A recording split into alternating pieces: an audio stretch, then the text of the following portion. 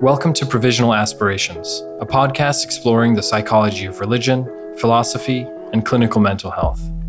I'm Jeffrey Wallace, author, religious trauma survivor, and graduate student pursuing a master's degree in counseling psychology. Join me as I indulge my academic interest in the human spiritual experience, a curiosity that I couldn't fully explore as a member of a high-demand religious group. But now I'm learning out loud, and it feels great.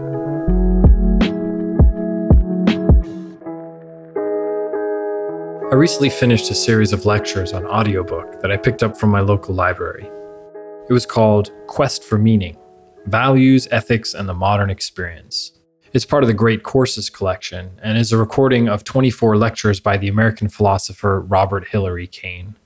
One of Caine's most notable contributions to philosophy is his response to postmodernism. Postmodernism is a school of philosophical thought that claims that because of the pluralism of modernity, according to Caine, and I quote, "No grand theory that stands above all finite points of view and gives us a general picture of the world can be found." According to Caine, the conclusion of postmodernism is that, again I quote, "We all have our individual narratives, our stories to tell about the world, but they're just our stories and nothing more than that. For we human beings are necessarily trapped in finite points of view for which we cannot escape to a higher or absolute God's eye point of view." Now, Caine is not a fan of postmodernism. He says that the logical result of postmodernist thinking is moral relativism, skepticism, and indifference to the noble pursuit of philosophical truth. Well, pessimistic as this may seem, the postmodern worldview is an understandable response to the overabundance of points of view that we're exposed to on a daily basis because of technology and globalism.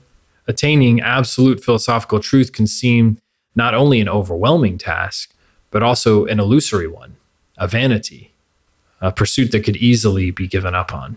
And I know what it's like to be trapped in one of these finite points of view that Caine mentions.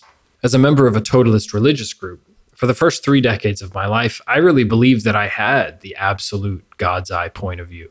When the inevitability of pluralism and modernity eventually shattered my worldview, well, the result was no less than traumatic, and I mean that in the clinical sense of the word. As I recovered, I too became consumed by the postmodern skepticism that Caine so dislikes. But Caine goes on to offer an interesting solution to this postmodern condition, what he refers to as aspiration. Aspiration, says Caine, requires a patient and intelligent search for what is aspired to. He says that aspiration is different than hope. It's actually a kind of quest. And in order to explain the nature of this quest, Caine goes on to differentiate between 2 different kinds of searches or quests. The first one, he says, is the search for something that you know exists. Like when you lose your car keys. You know that they're in the house somewhere, you just don't know where you put them. You know that they exist, though. The other kind of quest is what he calls a search in the realm of aspiration. This is a quest for something that you are not even sure exists. Caine goes on to give these searches in the realm of aspiration 3 distinct characteristics. Number 1, the goal is of great importance. Number 2, the one performing the search thinks that the goal is attainable, but attaining it is difficult and not completely assured. Because after all, the aspiration may not actually even exist. And number 3, actions can be taken in the direction of the goal, and while this does not guarantee its attainment, the one performing the search knows that if they do not take these actions, then they certainly will not attain the goal and will be abandoning all hope of ever reaching the aspiration. Caine cites the search for meaning in life, the search for wisdom, and the quest for an overarching philosophical truth as examples of searches in the realm of aspiration. Caine also says that science is a search in the realm of aspiration. Scientists are seeking the final truth about nature, to understand the fundamental laws of nature. In the scientific field of psychology, in which I'm particularly interested, the search is for an understanding of the fundamental laws of human nature, assuming that such laws exist.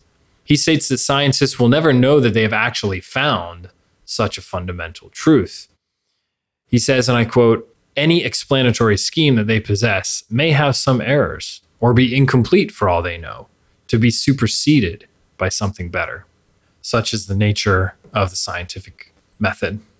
Kane's searches in the realm of aspiration seem like an optimistic and reasonable response to the flaws of postmodern thinking, with its moral ambiguity and skepticism. But given my experiences with religion, spirituality, and efforts to establish a set of values by which to live, I found that at times these very searches in the realm of aspiration can be the ones that narrow our focus and cause us to get trapped in the finite worldviews that we're trying to avoid.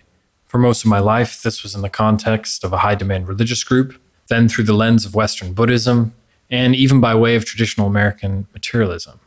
Each iteration led to a restricted worldview, which then had to be deconstructed and reframed, leaving troubling consequences in its wake. That being said, Kane is inspiring. I highly recommend the course, by the way, if you get an opportunity to listen to it. And his notion of searches in the realm of aspiration is just elusive enough to pique my interest. So I've chosen to take up Kane on his challenge to undergo a search in the realm of aspiration. My medium will be this podcast. The domain? Well, pretty much anything that piques my academic curiosity. But since my awakening from the ideological fanaticism of my religious upbringing, my interest centers on the psychology of religion, the neuroscience of spirituality, and mental health counseling. I'm fascinated with the intersection of religion, spirituality, philosophy, and psychological well-being at the individual level. And I seek to understand how these fields are connected and the role that therapeutic communication plays in the relationship. Also, did I mention that I'm starting an online master's program in clinical mental health counseling? So I plan on using this podcast as a platform to review the books I'm reading, discuss the academic literature that I come across in the domain, and reflect my findings against the experiential data that I draw from my own life. And I hope to connect with people who share the same passions as me. At least that's the plan for now. After all, it is a provisional aspiration, but I'm happy to have you join me in the quest.